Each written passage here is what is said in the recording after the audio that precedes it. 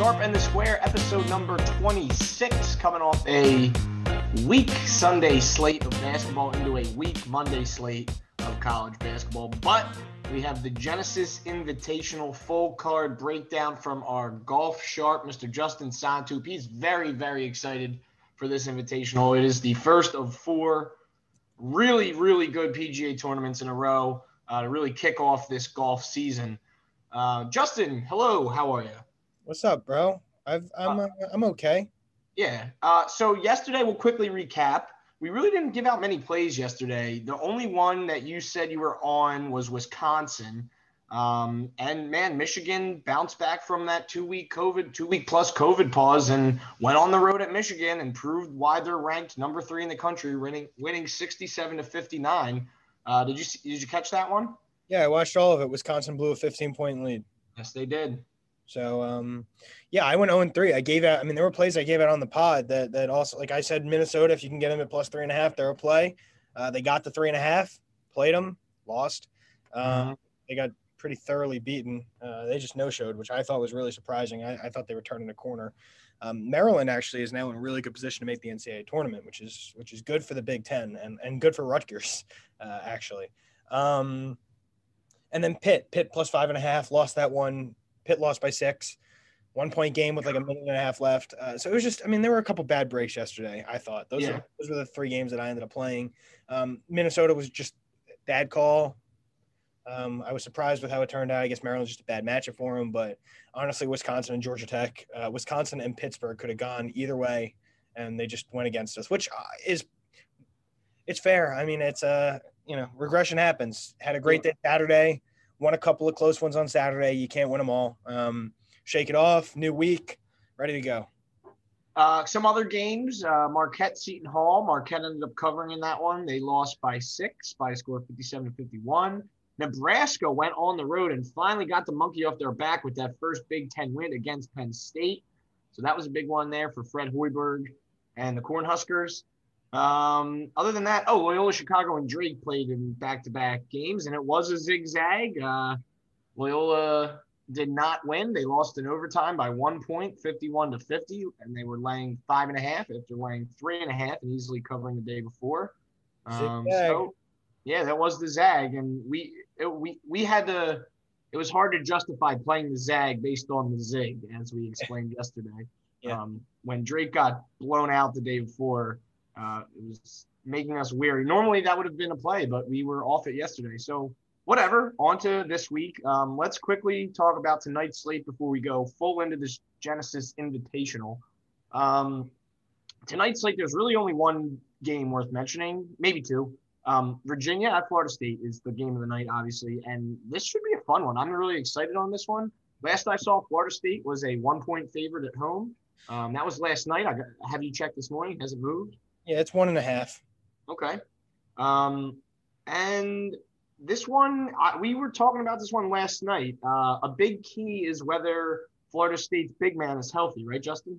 Yeah, Balsa Koprivica, probably botched that name. He is questionable, turned his ankle in shoot-around on Saturday when Florida State played Wake Forest. Didn't play.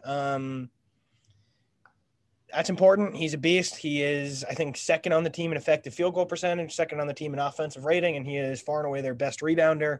And I think that against a Virginia team that has a lot of size up front, especially with Jay Huff, who's one of the best big men in the country, I think having Koprivica, call him Florida State's big man, having the big man, having the 7-footer ready to go is really important.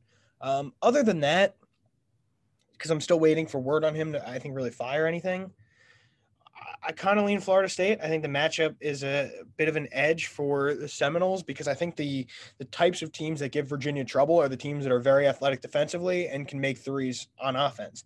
And that's what Florida State is this year. They are, as always, they're super athletic defensively, and that's why Leonard Hamilton has actually had more success against Tony Bennett than I think any coach in the ACC except for maybe Coach K.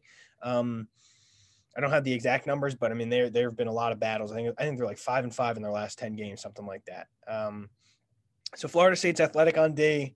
And now this year they're making shots. They're like 15th in the country in 3-point percentage. You've got Anthony Polite, MJ Walker. These guys are money makers from deep. So I lean Florida State at home. I think they're motivated. I think Virginia's still a little bit overrated, as good as they are. Like I don't.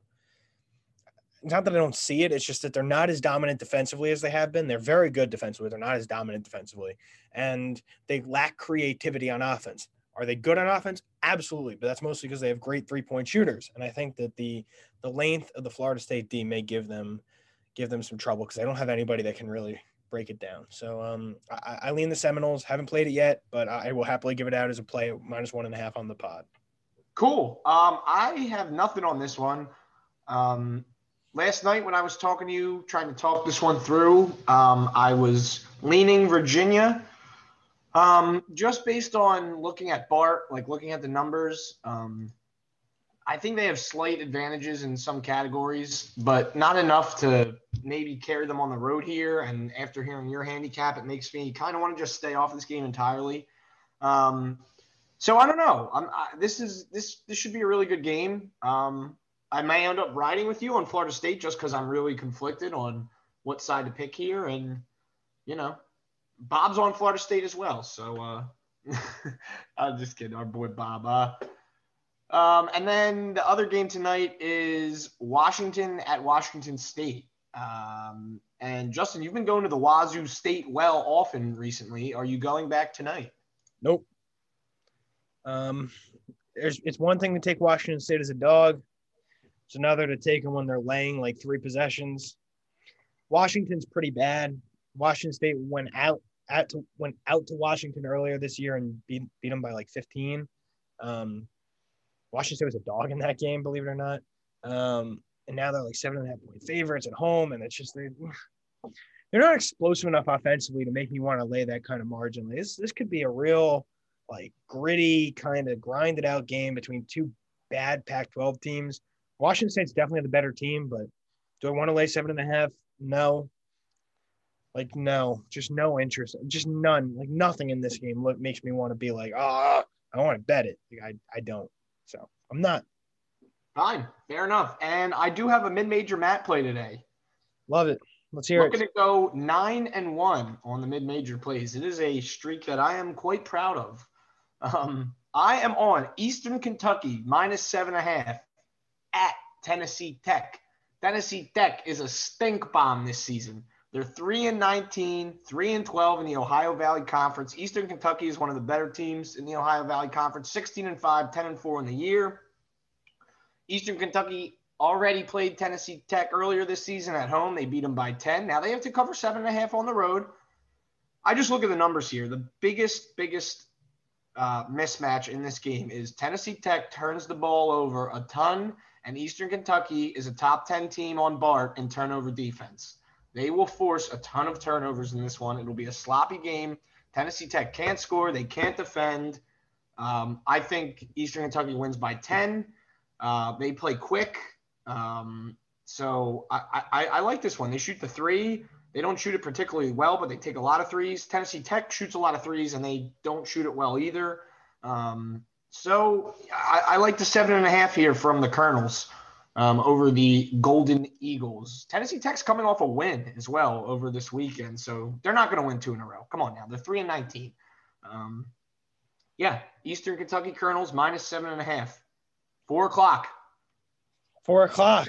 Yeah. May have to dive in now if it's a 4 o'clock game. That's right. I know you can't resist yourself. No, I can't resist some day basketball. I can't resist myself. I like it. This is you have been very good at finding these under the radar mid-major games that maybe haven't been shaped too much by odds makers, and you find these matchup edges. And I think you were pretty eloquent in your explanation here. Very simply, Eastern Kentucky is a lot better than Tennessee Tech. So I like it. I Thank you, sir. I think you got a good chance to get to 9-1.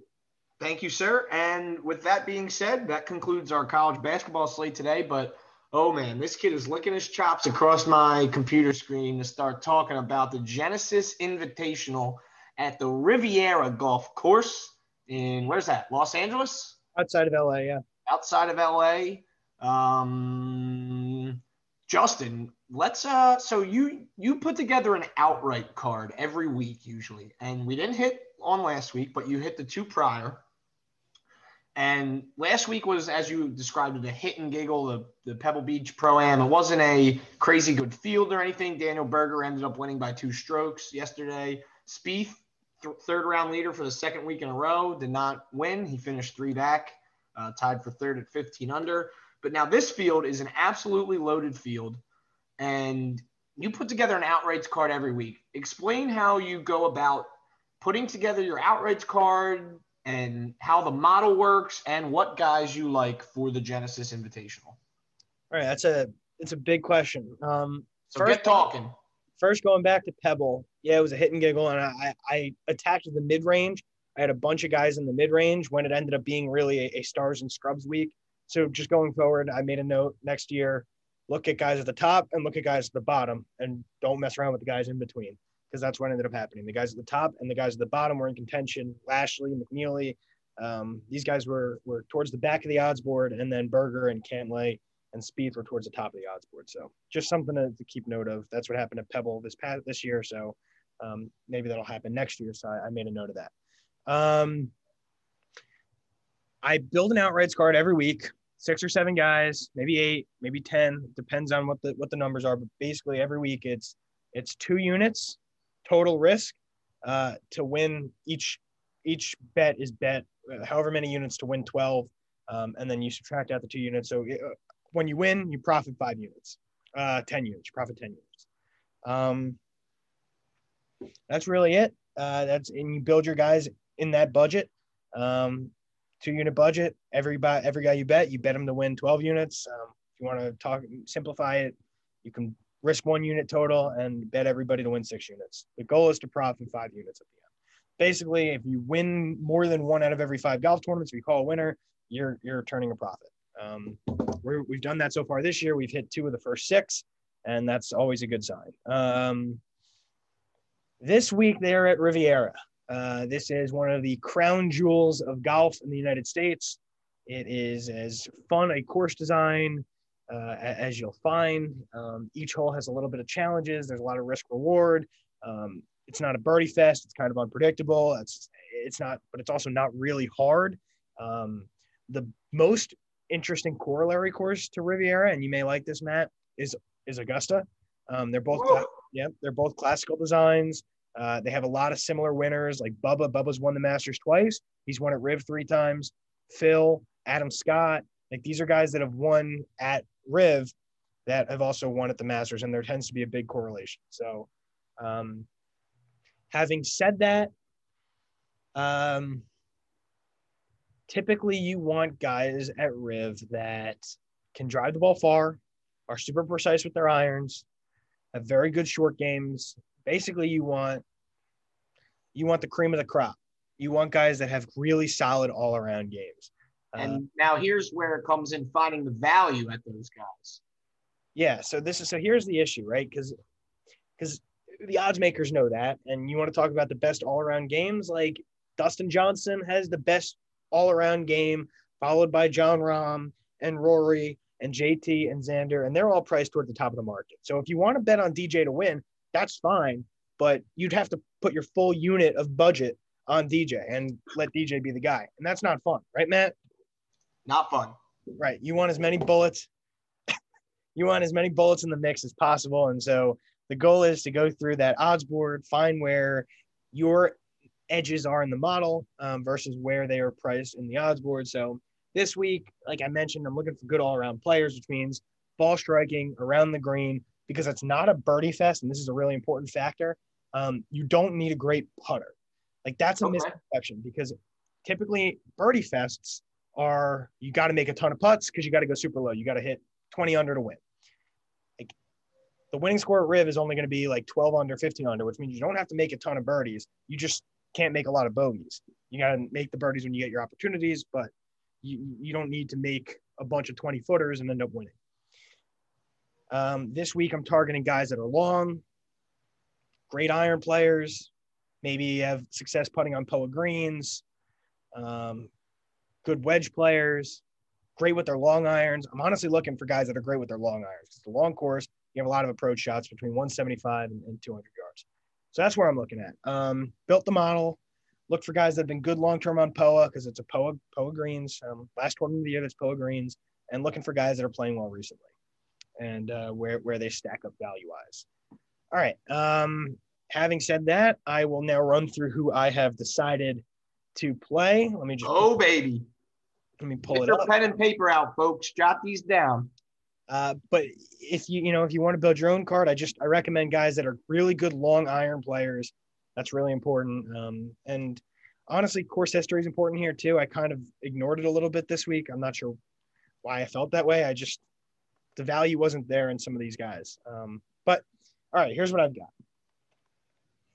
All right, my card starts with Brooks Koepka at 25-1. Can't believe that King Brooks is being priced at 25-1 when his old buddy DJ is like 6-1. I mean, he sees that. He's like, Jesus Christ, are you kidding me? DJ right. four times better chance of winning this than me? No. Brooks is playing great.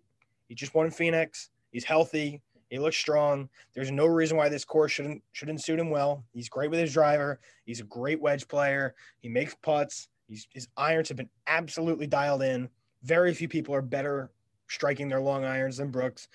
I think 25-1 is a wrong number, and I'm eager to exploit it. Plus, he's my favorite player, and if I can get a good number on him, I'm going to bet him no matter what.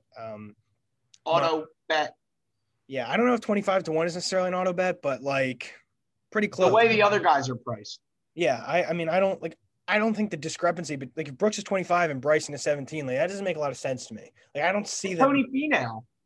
Well, that's horseshit. That's the most priced guy in the market. I'm sorry. Finau is at 22-1. Are we joking here?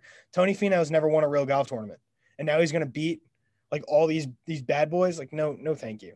All right. Then a little lower, there are a bunch of really intriguing young guys who have been playing awesome golf, great with their irons, great little wedge players, can get hot with the putter, and this is the next crop of golf.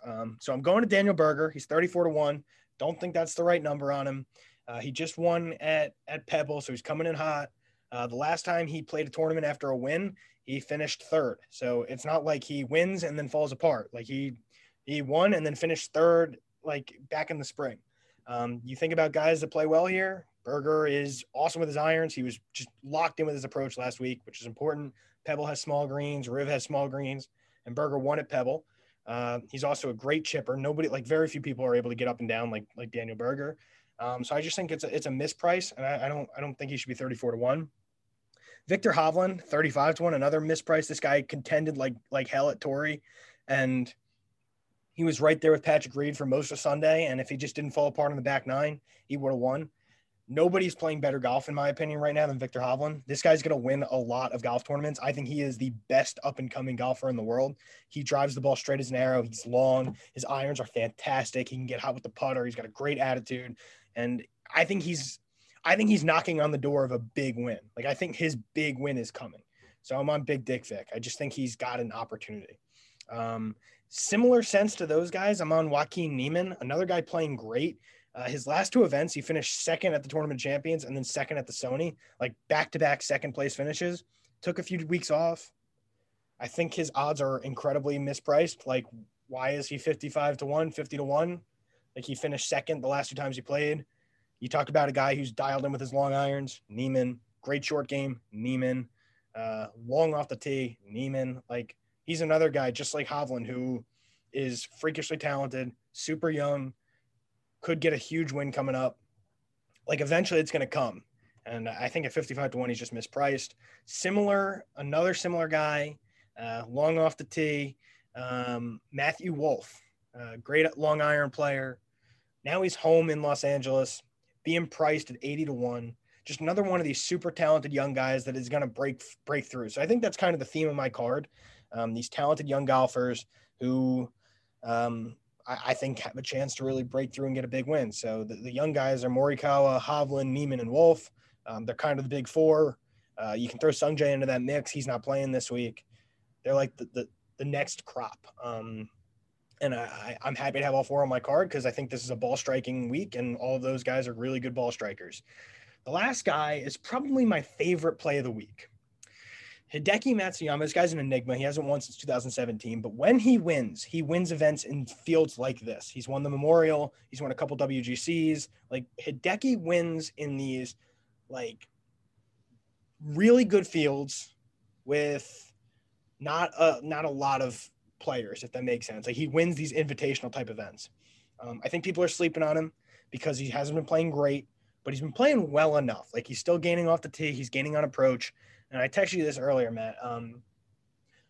Hideki's not a guy I want to back in a birdie fest because he's one of the worst putters on the face of the earth. Like, I think that you and I could putt just as well as he can. Like, he really looks shaky over the putter. Like, he just doesn't look comfortable. However, you want to talk about the ability to drive the ball long and straight. Hideki. The ability to hit his long irons close to the pin. Hideki. Really creative chipper of the golf ball. Hideki. Hasn't won in a long time. Hideki. And now he's 45-1. He's going to be priced in the same range as Scotty Scheffler, Bubba Watson, Adam Scott. And I feel like the market is going to drift more towards Bubba and Adam Scott just because they have won at Riviera before. Hideki has played this tournament 4 times in like the last 4 years. He's finished in the top 10 3 of those 4 times.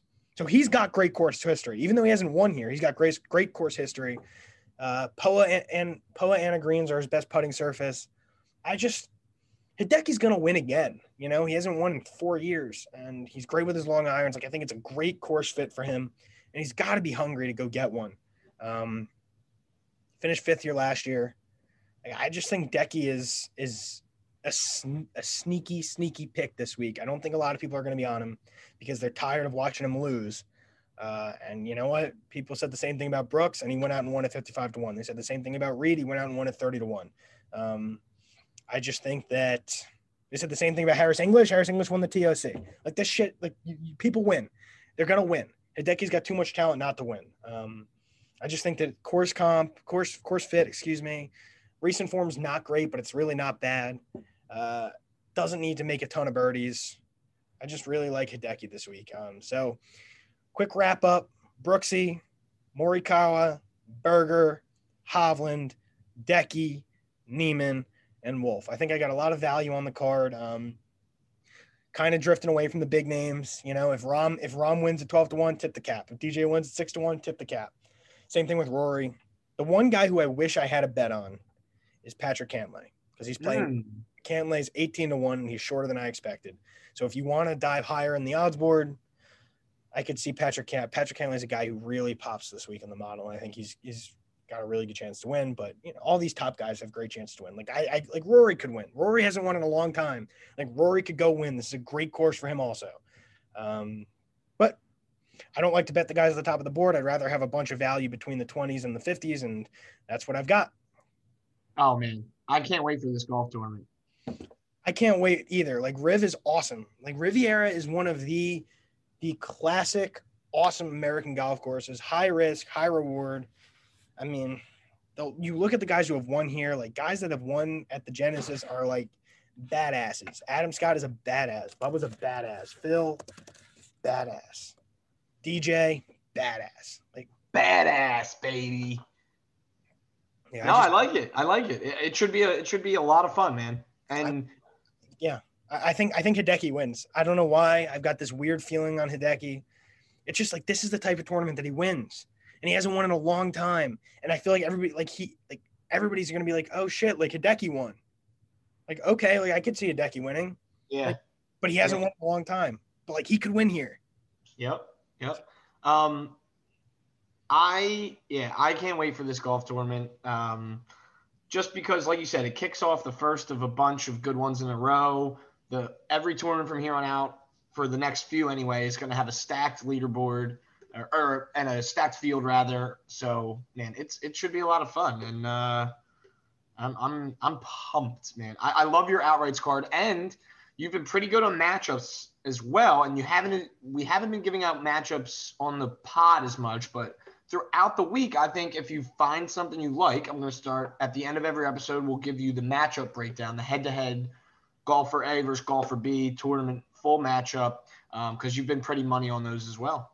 Yeah, 36 and 26 so far this season. It's fantastic. Plus 9 units. All right. Mr. Satu. Anything else? No, but DraftKings has just posted some matchups, so I've got something to do this afternoon. Oh boy, and I know what you're going to be doing the next 2 hours. Yep. Click, click, click. Oh, I love it. Anything else though? Today's basketball card, golf, final notes. No, I'm all good. Looking forward to tomorrow's college basketball. I'm sure those lines will start populating in the next couple hours also. So busy afternoon of Handicapping. Bingo.